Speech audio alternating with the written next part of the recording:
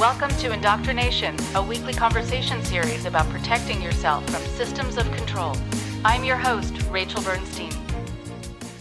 On the show today, we have Audrey Brewer.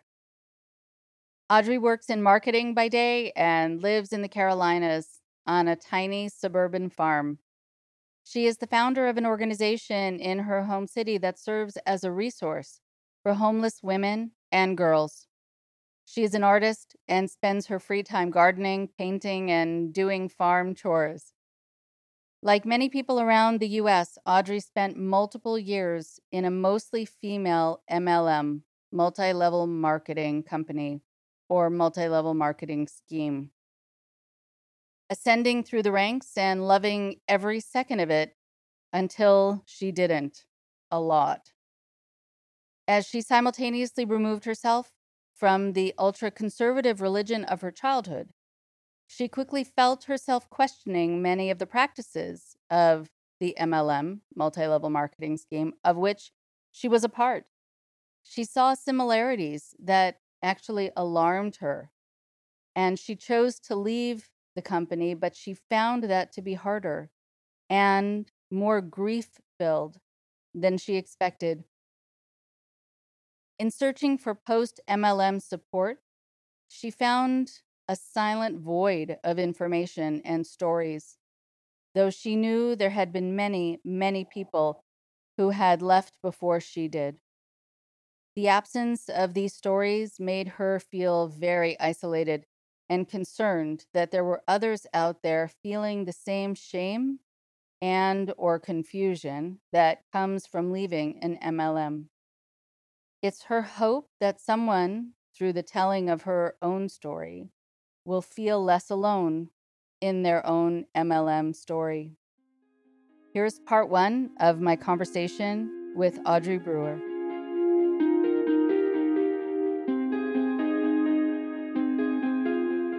So I am very excited today to be able to have Audrey on the show with me, with us. This is a subject that I've been wanting to cover for a really long time. It's something that I get asked about a lot of times when I'm talking about kind of cultic groups or control mechanisms or coercive persuasion and the different kinds of formats that it comes in. I invariably get asked about multi-level marketing and businesses, sort of pyramid scheme businesses, etc. And so I was so happy to be in touch with you and to have you be wanting to come on to talk about what can happen in these environments. And I know that you're not necessarily going to be talking specifically about the business or businesses that you were involved with, because really ultimately, as you and I have discussed, that matters less than talking about the techniques and talking about not only the techniques that happen individually, but I think socially also, and the after effects of it all, the false promises, all of it. And so, and just to say also that sometimes when I have people on who are speaking about particular groups, it's wonderful because then people learn about that group. But what's also true is that then they might not generalize the message to other groups like it. So I'm excited to have you be able to do that so people can see what to watch out for in a lot of different organizations and businesses. Okay, so take it away, Audrey, if you want to introduce yourself and let us know a little bit about you, and then we'll start talking. All right. Hi, I'm glad to be here. It took me, as you know, probably a year to do this one. So to even get the guts to talk about this at all to anyone. So my name is Audrey. I was part of an MLM for 3 years or so. And I actually left in January 2019. I decided to stop selling. And it just took a really long time to get out of the loop that I was stuck in. I think I want to say that my apprehension for talking about this was that I didn't want to come at people who were involved in an MLM in a way that was really vindictive or just kind of really negative, because that's not helpful. And I think there's quite a secrecy about what happens in MLMs. And because of that secrecy culture kind of ends up penetrating your life in a way that is not so great sometimes. So I feel like if I were to talk about how I kind of went through my experience, maybe some of those things will resonate with other people and they'll be like, wow, I felt that too, but I wasn't allowed to. Right. Okay. So you've already said so much that I want to be able to get back to. So I want to be able to find out about the secrecy and I want to make sure to come back to that. But I want to be able to kind of move back to what the draw was and what the draw is and not only what they use to entice you, but how they deal with any kind of doubts or hesitation you might have and how they keep you on this kind of what can feel like a runaway train. Right. So what's the enticement and what's the thing that kind of allays your fears or even your critical thinking as questions are coming up? So I'd first say that when I started with the business that I was in, I joined the team of a friend of mine who I'm still very close with. I talked to her this morning about doing this podcast because I was like, is there anything that I'm totally missing? Or, she left a month after me, a month or two, something like that. So she and I have been really kind of going through this process together, which is funny because we went through the MLM process together. Yeah. It's interesting to see the parallels, but so she looked like she was just having so much fun. And she was doing this thing and it was online and it was 3 years ago. So online it was still the worst place in the world, but like it wasn't coronavirus, the worst place in the world, I guess. And so she looked like she was having fun and she was building this team and people I knew and trusted were on this team, people whose judgment I really trusted. And I trusted her judgment very much, still do very much. But I just saw like the energy and I was like, man, I just got out of this divorce. I'm broke, like really broke. I have $32,000 in student loan debt. I've got all this time on my hands because I had a full-time career, but it was very much at that time, it was very much an 8 to 5. Now it's much bigger than that, which is wonderful. But I had more, not as many responsibilities then. So I was like, why not? Like, let's do this. And then I can buy this kit that you start with and, 100-ish bucks, right? And you get some cool stuff in it, which is fun. Everybody likes fun mail. And then you're promised, this team environment is there for you. So you're not just making a business, you're joining this team and this family and this group of women mostly that are encouraging each other and cheering each other on. I would say the majority of MLM is female. The majority of the people I know in MLMs are female, but I don't know if that's true or not. But yeah, most of the people in my MLM were female, or identified as female. And so, yeah, everyone was there and it was just very this like girl power. We're going to hustle. Yeah. Mentality. Like the man's not going to own us forever. Financial freedom. And like all of these great things that I was like, I want all of them immediately. And here's the thing is I knew I would be good at it. And so it wasn't as much of a gamble for me because I knew I could sell the product because I'm in marketing and I brand everything on accident, like everything. I did my garden, like on Instagram. It's weird. And I knew I would be good at it and I knew I could make some quick cash fast. And I didn't know everything about what it would take, how much inventory you would need to have to do something like that, how social you would have to be to constantly find new customers, how kind of manipulative you might need to be in order to sell a product sometimes. And that stinks to say out loud, but it's true. And those are the things that you don't know going into it. You're really excited and you're in this hype, this like love bombing kind of thing. Like that's what that reminds me of. You joined a team, they announce you in the team group as welcome Audrey to the team. She's this awesome girl from blah, blah, blah. And she's going to be so good. And aren't her eyes so pretty? And like, whoo, oh my God, they like me. And we did that every time someone joined the team. Every time. So glad you're here. Can't wait to get to know you better. I love this. You're going to love this too. Yeah. Never any negativity allowed in the Facebook groups. And I didn't realize that going into it, but that really suddenly became an issue for me when I started deleting posts that were negative in my own group. And I was like, I don't like that. I don't like how that felt. So that was one of the biggest red flags for me, is that it was a no negativity mindset. But that's also kind of what attracted me to it. So like there was this kind of push-pull between like, well, that's what I wanted, and I'm here, and it's working. We're making money. I'm making money. The way our MLM worked is that I did not make money unless my team made money, which was great in theory, except for it made me push my team harder to make money in ways that maybe made them feel not so great about what they were doing with their lives. For example, like, you haven't sold X amount this month. You probably aren't doing enough personal development.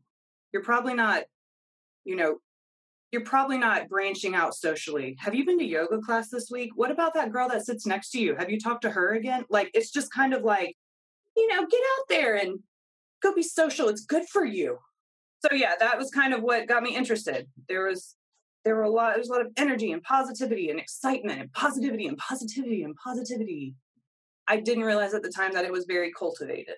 And there's never just positivity. There's always going to be some flip of that coin in every situation in life. I don't think there's ever going to be like one thing is always going to be the best thing ever. Right. Okay. And that was not allowed. If you were negative, it was seen as a character flaw, and you were bringing the rest of everyone else's businesses down. So like, for example, we had a product release, and I didn't love this product, but I had to get my team really excited about this product because it was important for my rank in the company for them to sell so many. Okay. So I had to tell my team all the wonderful things about this product. I put it on, I showed it to them. I told them how I would sell it, essentially, because duplication is important, making it easy for the next generation to do what you're doing. And it didn't always feel good, because if I didn't like this product, I was kind of requiring the people beneath me, below me in my downline, to like the product enough to sell it for me. And I didn't like how that felt. This was kind of toward the end, but that was another red flag for me. It was like, oh, I don't want to sell this, but I'm fine asking someone else to do it. I don't like that. Right. No. And how did it go with percentages? So if you got somebody to sell, or if your team sold, how did it get shared? Oh, this gets super complicated. So the way it worked, it starts over on the first of every month. So every month is a new game, every month. So on the first of every month, everyone in the business started at zero sales for that month. Okay. And in order to get paid at certain levels, you had to sell so much money, and your team had to sell so much. Okay. What you had to sell was like $500-ish at the higher levels. So not unreasonable, I don't think, but your team had to be really, really strong, and you had to really coaching them and like having one-on-one meetings with them and helping them brainstorm ideas for events. And it very quickly became a full-time job as a leader, only because I wanted that rank really bad. I really wanted that rank. I got a huge dopamine rush every time I hit a rank or made a sale or got a new member of my team. It was like, yeah, I'm good at this. Like, it was just like, it really had like a visceral, like chest pounding effect in me, that says a lot about my own psychology. But it was fun. Like, it really was fun, to the point that when I left, I had to block my certain websites on my browser so I wouldn't go check to see how my team was doing that month, to see if maybe I would be able to make another month out, or just one more drink, it'll be fine. It was really hard to let go because of that. Okay. And then it was publicly done, where people knew what the other teams were making. What was that used as a motivator, or did it stay in-house within your team? So according to our agreement that we sign, when we sign up, we have to sign, I think this is every MLM, you have to sign an agreement that says, hey, I'm entering in, here's my social security number in case I make some money, so you can show the government and I'll pay my taxes. So you sign this thing that basically says I won't talk about certain things. And most of them, if not all of them, I would assume you can't talk about the comp plan in specifics. And one thing the FDA, Federal Trade Association, really hates about MLMs is that they like to promise certain incomes. It's called income promising. So, I try to recruit you to my team and I'm like, look, last month I made $500 and the month before I made 550. Like you could make 550, even though that might be true. I can't promise that someone's going to make that money. That would have gotten me in really big trouble at the time. So the way that we did it was the backwards way, where we showed off all the cool things we were doing and all the cool cars we drove. And we're on vacation and we're on a cruise with our girlfriends who also sell this product. And we're at a concert together and we're going out for margaritas tonight. And we're doing a book club. Like, even if it's not, lavish, we weren't allowed to say certain things, but we were allowed to definitely wear a, Burberry bag around. They actually taught us how to do this at convention. They were actually teaching us how not to get in trouble with the FTC. FTC is what it is, Federal Trade Commission. How not to advertise the business illegally, basically. And that was one of the things they talked about is you can't claim that somebody can make a certain money and you can't a certain amount of money, and you can't tell someone how much you made in a month. I could tell them that my team comprehensively had sold $40,000. Right. I could say that. I could say that someone below me had promoted to a certain rank that lets her XYZ, but that was very controlled. What you were able to tell people. I could tell them that they would get paid within a certain amount of time between every sale. I could tell them that. And so that was appealing to people who are living really paycheck to paycheck. Right. I mean, if you can get a commission payment the same day as selling something, like that's really appealing to someone who's about to get their water turned off. There's a slippery slope there too about kind of, I don't want to say preying, but preying on people who are in vulnerable situations and selling the stream. That was definitely there as well. So I think when you're talking about how, the FTC and being watchful about what's going on, even though I think so much more needs to be done, there should be much more oversight. That you couldn't promise people a certain amount of money, but I think that's why there's so much terminology that I hear, so many different multi-level marketing systems and businesses, that it's about being able to make, these are the phrases I've heard, being able to make what you feel like you're worth, being able to make enough to make this worth it, to be able to make more than you could dream that you could make, to be able live your best life. What is your best life? Yes. Right. And it's all very like general hallmarky, not really it's not saying anything. And it's what we all want. Right. Exactly. Yeah. I think. It's all right. Yeah. Well, I think so. I think what I think is also true is that one of the red flags with a lot of these companies is when you need to buy in order to make. So if you have to buy this kit, if you have to buy product, if you have to buy inventory, a lot of people I know from different groups have needed to build shelves in their garage and put all their stuff and that becomes this sort of burden. Every time you see how much you've purchased already that you still need to get rid of, you have to like offload to others. And you're going to use friends and family, the next Thanksgiving gathering, whatever it is, as an opportunity to try to get rid of these things in order to make money. But it shouldn't be that you have to pay to play. And that's not the way business should work. They should have a product that then they ask you to sell. You don't have to sell the product you bought. But how did it go with this? Did they give you some sort of justification about why you needed to buy these kits and why you needed to have all this inventory that you purchased? When I started, very few things came in this kit. Actually, now I see the starter kits for our business and I'm like, our business, for that business. And I'm like, still working on that. And I'm like, wow, they get so much stuff. Like, that's not fair. But okay, to be fair, the starter kit, compared to the prices on the website of our products, of those products, the starter kit's like a bundle deal. That's just a great deal. Right, and then they say, you can take the starter kit and go and just keep the product and enjoy it.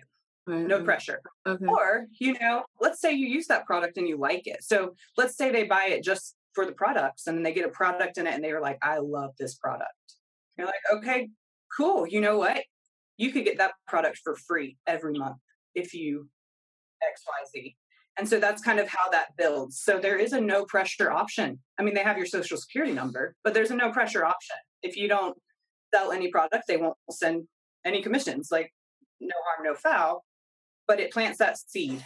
So it's a good deal as far as product goes, if you're looking at it that way, but it opens a door for someone to try to use your excitement or your love of that product against you. And it never felt that way when I was doing it. It never felt like I was trying to use it against them. It was definitely not from a malicious place. I hope, I don't think. But once I really started recognizing the kind of undertones of that, I left immediately. I will say that I was like, I can't do this anymore. Right. Okay. I wanted to also mention something you said. One of the reasons I left was that I didn't want to meet people with an agenda. And I caught myself meeting people with an agenda every time. I mean, truly, like I started taking art classes and I met my art teacher who was sort of my age-ish and absolutely stunning human being, just in general. And I remember thinking like, ooh, I should wear a really bright lipstick because she might want to buy it to my first class. And that was actually one of the first times I went, ugh, like that was gross. Like right. Ew.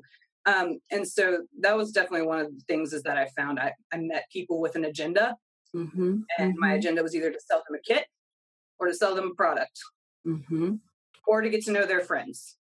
Yeah, exactly. Because you have to sell and you want to be able to be a good participant on your team. But I think it also matters to you to be able to prove that to yourself. Did people move higher up the ranks in a very obvious way if they were kind of better at selling or more pushy at selling and were able to get more products, or was it not done that way? So interestingly enough, people who were too pushy almost never made it in the business at all because it looked spammy. So me being in marketing, I taught my team how not to be spammy and still advertise, how to present products without presenting products, etc. But there were obvious discrepancies between people who joined because they had this dream, but were clearly not cut out, like couldn't function on Facebook very well. Yeah. Most of these are very Facebook centric businesses now, that kind of thing. They joined, but you're like, oh, bless them. They're definitely not going to make it. And that sucks. But there were those that I was like, oh no, this is going to be okay, but I'm here for it. If she wants to do it, then I'll do it. But, right. Yeah. I definitely think that the dream is sold to everyone regardless, because you only really move up in the rank system of this particular business, can't speak for all of them, if you recruit more people. So you could sell and sell and sell and sell the product just yourself, no team, all day. You would never promote. Okay. And that's kind of strange to me, Right. Was there a quota of how many people you're supposed to get in?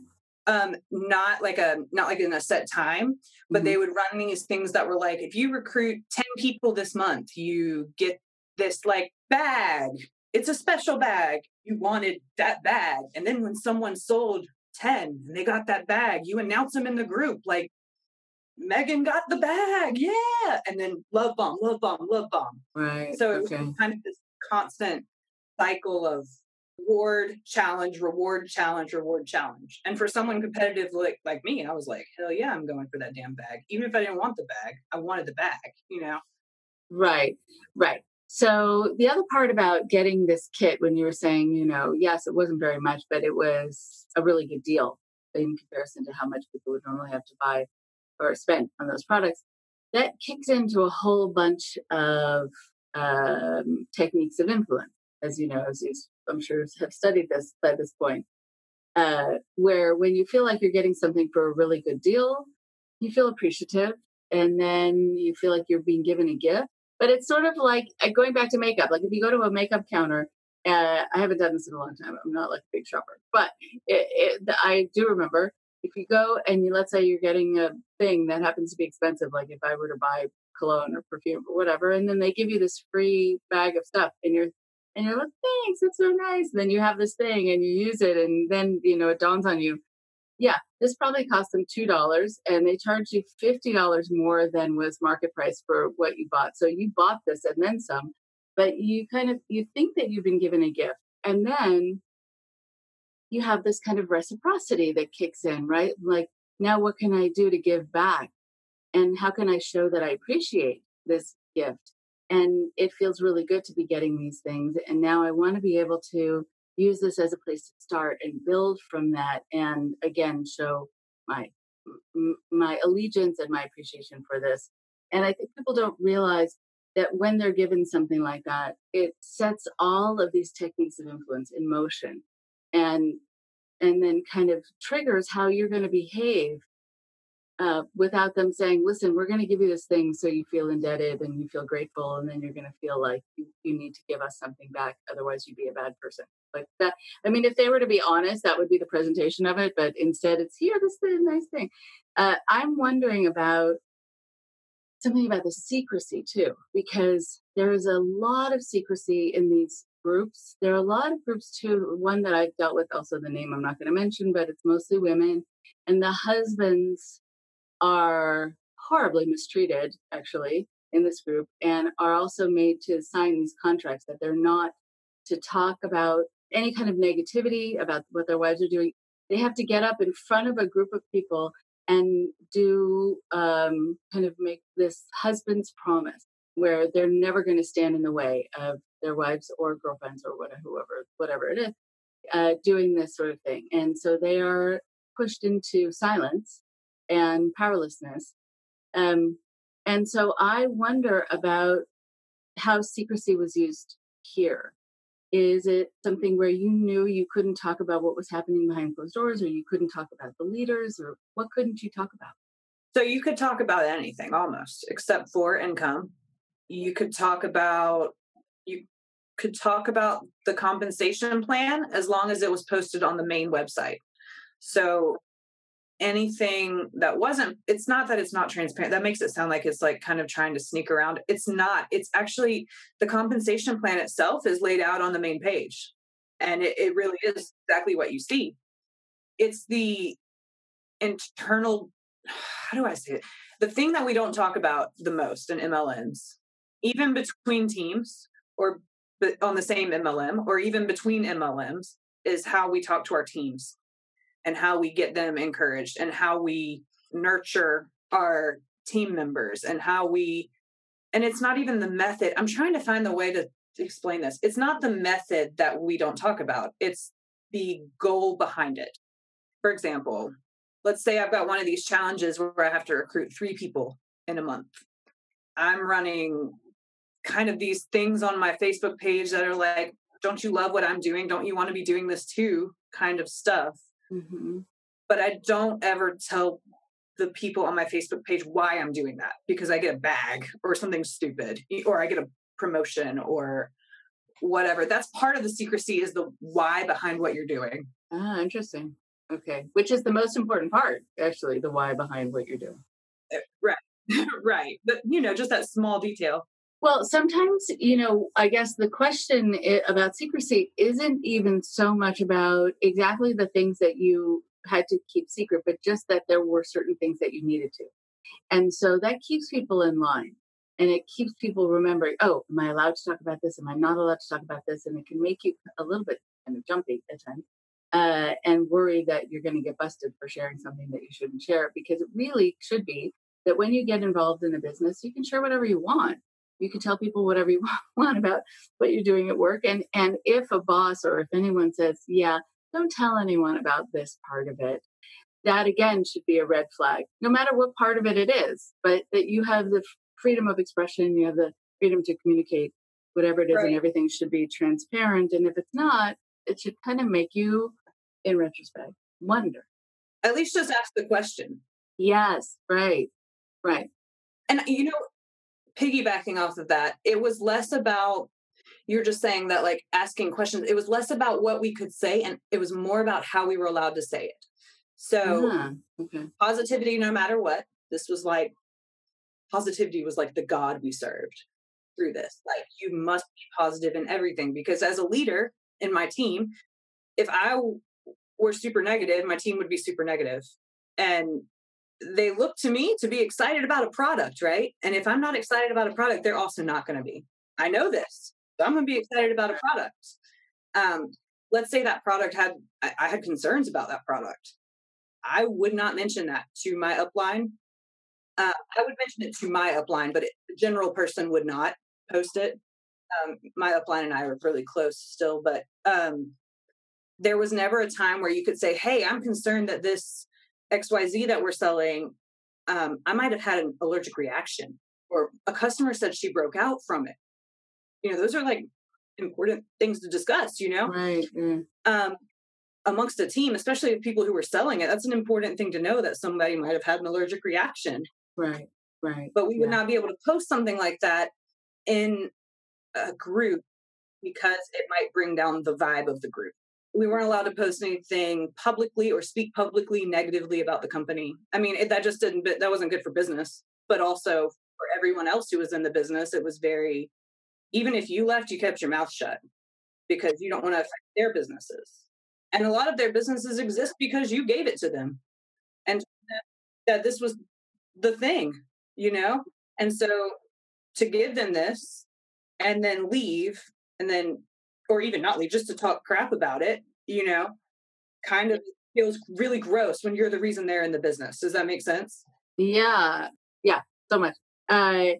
I'm wondering also, though, about negativity, if it was okay to use it about people outside of the group, to be critical of other people in your life or other people who had left the company, because that often can happen, that there's a real dichotomy that you have to be like very much into and being positive with the people in the group and not criticizing anything or anyone. But that doesn't translate to the rest of the world. How did that play out in your group? Actually, I never thought about that in that kind of way, but it definitely existed. And part of the reason I didn't want to come at MLMs from a really negative perspective is that because when people who are in MLMs and really in it, really feeling it, really maybe successful, whatever, they hear someone kind of saying about an MLM, they immediately shut down. I did it too. And what I would have told my team, like, let's say one of my team members came to me and said, my mom's being real downer about this, and she has all these concerns that XYZ, and they're valid concerns, whatever. They might not be, but let's pretend they are. What I would say is, your mom is not for you. Your mom is not on your team, and she doesn't want the best for you. Does your mom pay your bills? Does your mom pay your student loans? Okay, then. Do you go to work, or does your mom go to work? Like, is it your job to make a decision for yourself or not? And it's kind of this like, oh, yeah, I can do that. Like, oh, and it feels like I'm empowering. To them, it might feel like I'm empowering them. Mm-hmm. That is not empowering, what I just said to you. None of that is empowering. It's kind of coercive. And, but it is definitely, like, we would say those people, they don't get it, or they're not for you. One thing they always used to say was, your opinions don't pay my bills. Oh. And I wanted to be like, my MLM also didn't pay my bills in retrospect. It was rough.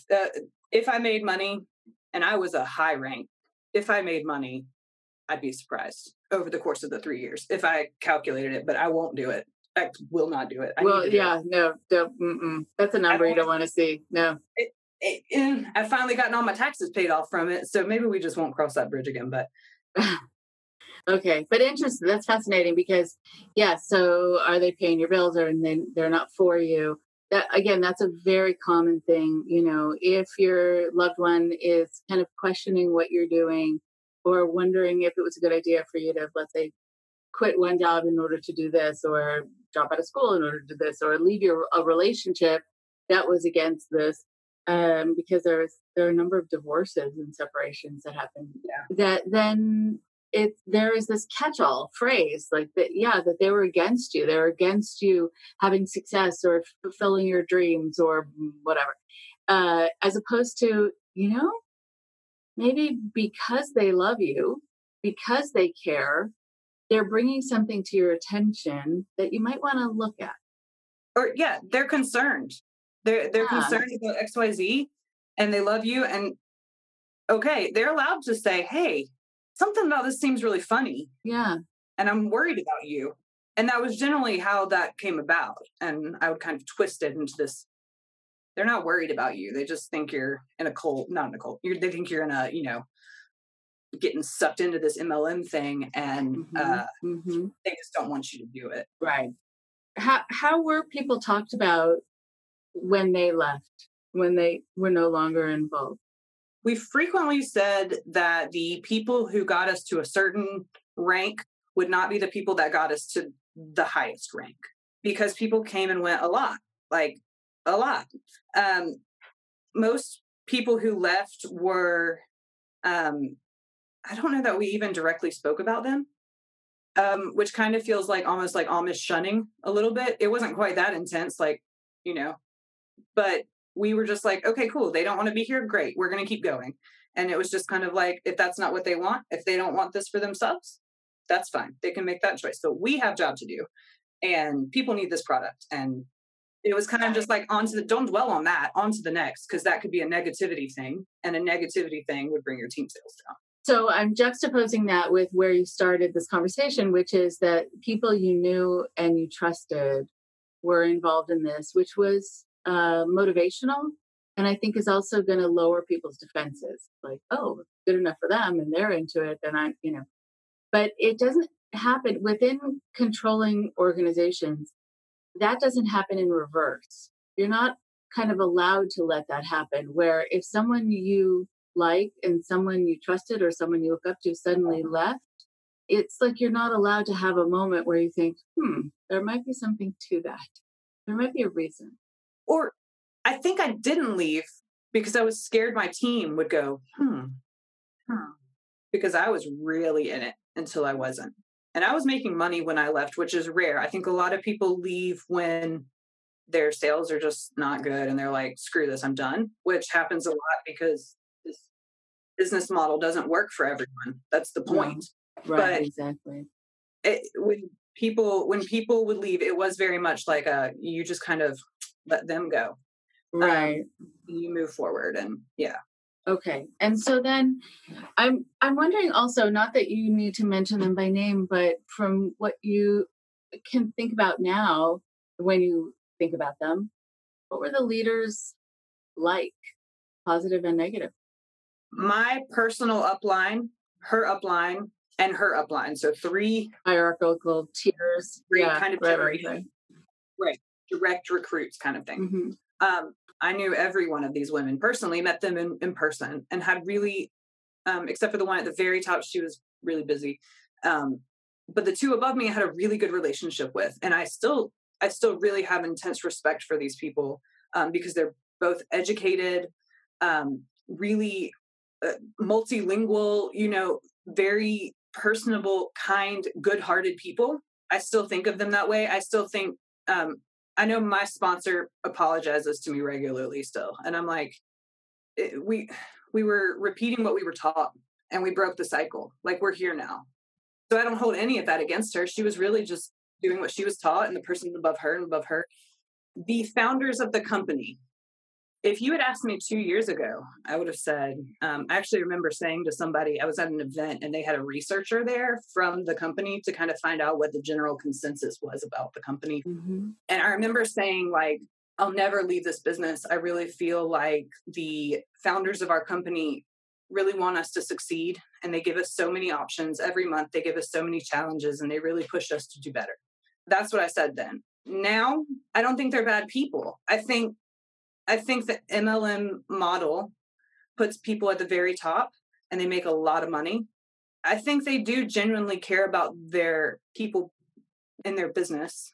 I don't see them as malicious, I don't see them as having gone into this going, we're going to make bank. And they might have. Like, I'm still not at the point where I'm like angry, or they actually are really very smart people too. They're people of faith, as most of them are. But I felt like I still feel like they have, real integrity. I think the business culture is made on the individual teams. Mm-hmm. It trickles down some for sure, but I think the smaller team kind of push really put a little bit of a coercive culture in place. Okay. But they did teach us how to sell. So yeah. You can still, I mean, anyone listening to this can tell I'm still working through some of this, but. Yeah, well, I mean, I think, when you say that you're still working through this, what's true is that you don't have to see it as so black and white in order to feel like you've worked through it. It could be that the people who are next up from you are good people, and then even the leadership, the people in charge, you might not know them well enough or ever be able to know them well enough to know what their intention was, and if it was maybe more negative than it came across, because they're also salespeople, so they're going to come across a certain way. They're business people. They're trying to make money. Like every business, nobody goes into business and tries to not make money. Like that's right. My mom would argue that these tactics are kind of common in any business practice to some extent. Yeah. I mean, I would have trouble and maybe this is why I'm not in big business. I would have trouble knowing that if I were the leader, that I was making enough to have a home or two or three or whatever, or a plane. And the people who were working below me were really working hard and just getting by, if not maybe a little bit less than that. That would motivate me to revamp the model, because it should be that everyone gets to benefit in the way that I'm benefiting. And if that doesn't bother you, I think there's something wrong, but that also is the way business is, unfortunately. But I'm wondering about when you said that the majority of people were female, and I do see this a lot. Why do you think that was? Or why do you think that is? I think partially there's an allure to being able to ascend the ranks without men in your way. Mm-hmm. I don't actually feel like men are in my way. I'm in a very, the career, I'm in manufacturing, so I'm surrounded by men. Actually, if there's a woman, it's kind of rare. Truly, I think 95% of my company is male, and I really enjoy working there. But there was something about not having to kind of ask permission to ascend the ranks, to be able to just hop on up there without going, can I do this? Also, the product we sold was geared toward women. That kind of was part of it. Okay. But then there was also a sense of independence that I think a lot of the people on my team wanted. They were either stay-at-home moms. Okay. Or maybe I had a lot of teachers on my team who make no money. And as we're learning during coronavirus, they should make 7 times the money they make. They should. If not more. Yes. Unsung heroes right there. But I would not do that job. But we had a lot of teachers who were broke, who were having to pay for supplies for their classroom at the time, like every teacher did. Or we had people who were retired, who were bored, who had kids and never took time for themselves, or I even the student loan debt definitely is part of the problem too. That definitely was quite appealing to a lot of people in my group, that they would have some money to throw at their student loans. In reality, I'm not sure that any of us threw much at our student loans. Maybe, but I didn't. Right. Okay. So I think that's part of it too. Okay. And so sometimes, going back to this idea of student loans, sometimes people will ask me, what kind of person gets involved in something like this? And I mean, I can talk about different kinds of people who are going to be open to different kinds of ideas. Usually it's all positive traits, that they want to have a better life and they want to have success and they want to feel secure, whether it's financial security or having some answers or whatever it is that helps. But very often it's not even so much what the person is like, but when they became kind of attracted to the idea because they were out of a relationship. And so the timing, it seems, for you played a very big role. And not only did it offer you the potential for financial security, but probably also connection. Absolutely. Okay. And a purpose kind of for waking up, which sounds like I was super depressed. That was not the case, but it was just kind of like, okay, today I'll wake up and I'll put my makeup on and I'll wear this color so I can accent this product that's on sale. It kind of gave me like some structure, something to kind of think through. That was helpful instead of thinking about, where my life was headed at the time. And I think also coming out of a divorce, I was really unsure of who I was. I also had come out of my religion at the time. Now I say I'm an atheist, I guess, but I was raised really conservative Christian, Pentecostal holiness. So shaking some of that was really difficult. Leaving an MLM was more difficult, which is crazy. My marriage had ended. I had left. It wasn't a healthy marriage. So, they always say no good marriage ends usually. Like, it was a good thing that I was moving forward with my life and establishing some independence. I had just kind of gotten the guts to say, I don't really believe in this religion I was taught my whole life, and I don't have to anymore. Cool. Like, I was able to move forward, but that meant I didn't have my church community anymore either. So immediately I went from being married with a huge church community to single in my own townhouse with a dog I just met and no faith. And it just really, there was part of me that was like, I need to be bigger, part of something bigger than myself. Right. So building a team kind of gave me like kind of that thing. Like, I had to wake up and lead my team. I had to wake up and do this video of the product I was selling, or, Exactly. Structure, goals, and also, like you're saying, wearing a certain kind of lipstick in order to do this or that everything was sort of connected and took some planning, and then it can occupy your mind. I'm wondering how many hours you devoted to this typically, even though I know it was on your mind all the time. All right. So between meeting with my team, selling my own product, so meeting with my team being like individual coaching sessions, selling my own product, running Facebook parties like all these MLMs do, checking in with the hostesses of those parties, and doing personal development, which was pretty much required. I required it of my team, therefore I did it because I didn't want to be a hypocrite. Yeah. But between all that, between texting, between trying to help someone pick out whatever color they want for their new lipstick, or we'll use that example, I probably was on my phone or computer 6 hours a day, easy. And that's probably on the lower side, which is super strange, given that I had, at the time, still have a full-time career that's doing well. Like, I have no reason really to need to continue financially, which I'm lucky in that regard. But I kept going because of that. Yeah. So this was around about 6 hours, maybe more a day on top of your. Oh, yeah. On top of my regular career. And you were talking earlier about family members maybe posing concerns. The first person to pose a concern was my current boyfriend. We've been together 4 years now. And I remember being so angry at him that how dare he does not get it. He's not in it. It doesn't affect him anyway. It's for me. It's something I enjoy. How dare he? I mean, I was like, it's amazing we're still together because I was really angry. Like, you were talking about people getting divorces over this stuff. Like, it felt to me that it wasn't supportive. That him saying, hey, you just spent $200 on these 10 new products so that you can make $200, so that you can be told that you did a good job and feel good. And it kind of felt critical when he said it like that. And I got real defensive real fast. I mean, there was a very much like, how dare you kind of visceral response in me. But as we continued dating and eventually moved in together, the amount of time I was spending on my phone became more apparent, only because I was noticing how annoyed he was.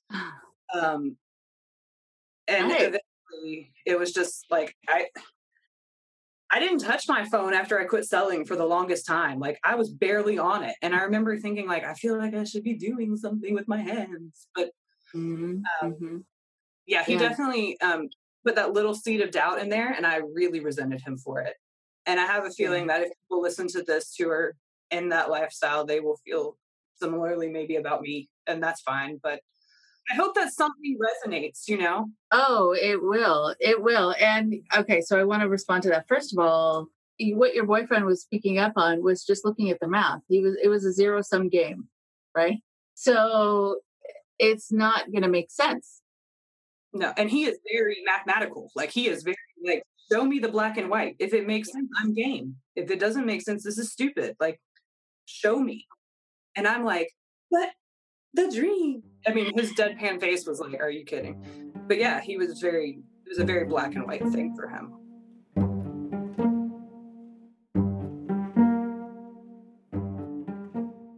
One more thing before you go. Multi-level marketing companies, or MLMs as they're commonly known, have been around for many years, and all of you have heard of some of them: Avon, Herbalife, and the like. Not all of these companies are dangerous, but some have proven to be so. And there are many lists online that you can reference to find out which companies people have had bad experiences with. That's not for me to mention here, as I've not had personal experiences with them. Just letting you know the information is out there. Please find it. Today, there are hundreds of companies that recruit consultants to sell everything from makeup to health products, cell phones, cleansers, clothing, and anything else you can think of. But most of all, they sell hope. They sell quote unquote empowerment. They sell a promise. And for most of them, of course, and that's why we're talking about it here, it's a false promise. MLMs follow a pyramid structure in which the people at the top, known as uplines, make tons of money off of the sales commissions of the people they've recruited, their downlines. In fact, these businesses rely heavily on recruiting new members under the guise of financial and personal empowerment. It is said that between 73% to 99% of participants either don't make any money or lose money. 73% to 99%. Because of the cult-like nature of many MLMs, many remain convinced that they'll be successful someday soon and relentlessly pursue friends and family and acquaintances with heavy duty and strong armed and insistent pitches for their products. A client of mine once brought in a sheet they received at a recruiting workshop showing them all of the times and places that were quote unquote ROs, recruitment opportunities for the group, even listing funerals as recruitment opportunities. Funerals. Talk about inappropriate and unseemly, just wrong. You can only imagine what that would do to family relationship, and also shows how making money, or at least making money for those at the top of the organization, becomes more important than family relationships. I came to know about MLMs from clients who had come to see me. And as many of you know who have listened to the podcast before, a lot of these stories often remind me of a story from my own life. And here it is. I remember a friend I had many years ago who was always trying to sell me products. I'm sure some of you have those friends too. It started with vitamins, then skincare products, and then patches to take toxins out of my body. And she was always so excited about the possibility of making enough to help support her family while her husband was out of work. She was so insistent and seemed so hurt that I never seemed interested, but I remember going over to her home one day upon her insistence, just so I could look at some of the products she had and assess them for myself. She wanted me to check them out. Try them out and see if they make me feel good, look good, or whatever. I acquiesced and went to her home. She was a smart woman, a teacher, who had never been able to make enough to support her children from a previous marriage. Her first husband had never paid any child support, and she didn't have the money to sue him for it. Her husband had been a music teacher who had been laid off, and he wanted to show his support of her, and he sold his guitars in order to help her buy some of her first products. He contacted me to let me know that he was concerned, but he wanted to be supportive and felt guilty that he wasn't able to help support his family right now, so he didn't want to interfere with her dreams. But this was the fifth company she had gotten involved with, where there was a high kind of excitement of great promise, and that this time, it would be it. And the people in charge who fed into that and capitalized on it and created that excitement without logic, without proving any facts, without being able to kind of look at people right in the eye, I think, and know that they were telling them the truth without even having a track record of being able to provide people with riches. Well, I knew once again they were the ones who were going to get successful off of people like her.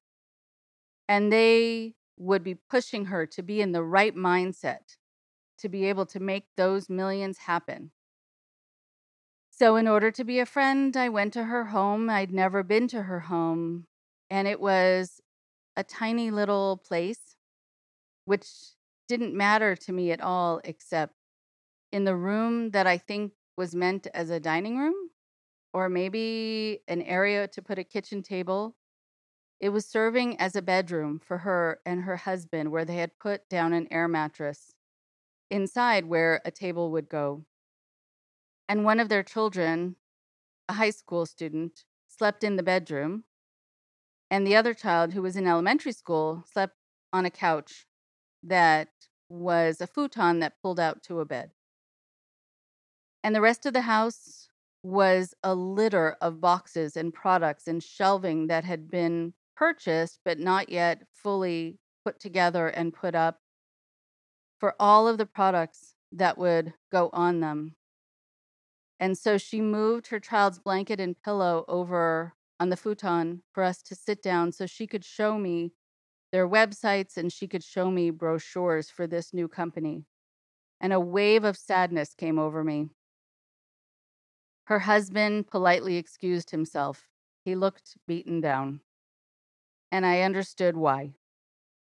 He had needed to feign excitement to seem supportive, but lost his ability to be enthusiastic for something that would take his wife and his family on another emotional and financial roller coaster, only to be left usually in worse shape than before. So I listened to her presentation, and after looking at the brochures and the sites online, I asked her a question that I was not expecting to ask. That's not usual for me. I just said, "Will it be hard for you when I don't order these products? Can I still be considered a friend?" And she said it actually would be hard because she really considered me a friend. And then she got into kind of this sales mode because she wanted me to have the best products out there and was sure this line was better than anything I could find in a store. And I could see how her voice became louder and her eyes became wider when she went into the sales pitch. So then I said, I want to be supportive and I want to be sure about these products and I want to be excited. But more than that, I really feel like as a friend, a true friend, I can't support something that's draining you of your resources. Now, again, mind you, I would not normally be that forthright and instead would just say something polite and something evasive like I would think about it. But I was finding myself getting angry on her behalf and was hoping I could try to help her see that because I cared about her, I didn't want her to be taken advantage of. And all of her wonderful talent and her enthusiasm and her smarts.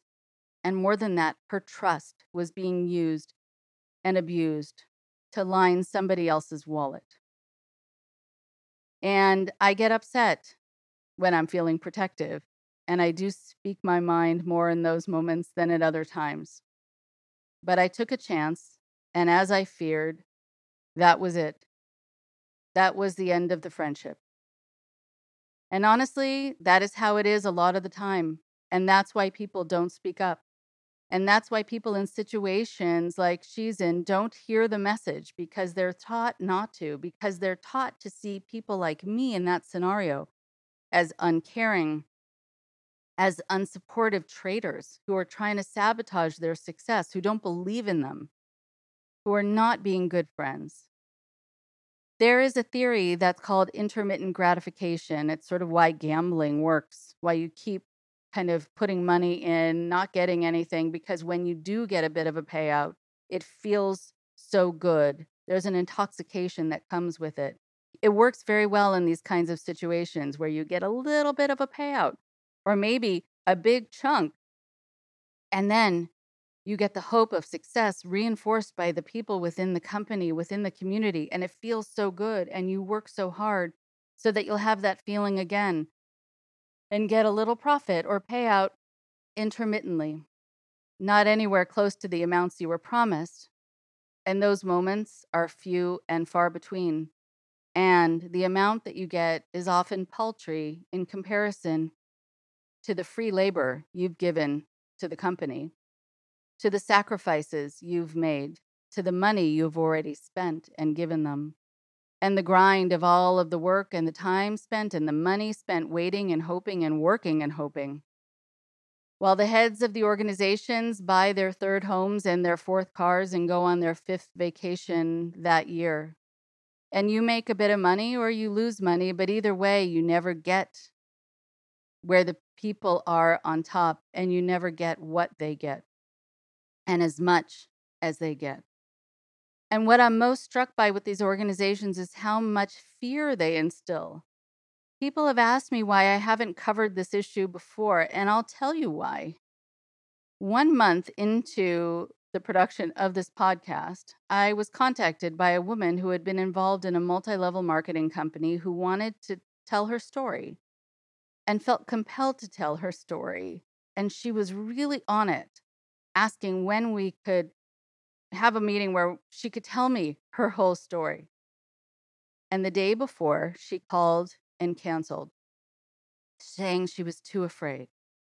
And I asked her why she was afraid, and she said she couldn't say. And the reason she couldn't say was she was no longer sure that her phone line was safe. And she was no longer sure that her email was private. So 2 months later, I reached out to someone who had spoken with me about his experiences. And I asked if he might want to share his story online. And he said he would love to, but he couldn't because it wouldn't be safe for him. Another person talking about safety. He knew how others who had spoken out had endured incredible amounts of harassment and that he had children and didn't want to put his family through something like that. And also said he didn't want to put me through something like that because he figured I would be harassed just for having him on. Are you surprised that this is something people leaving some MLMs have had to deal with? I know I was. I was not expecting this panic to set in. And this is why people don't hear enough about them.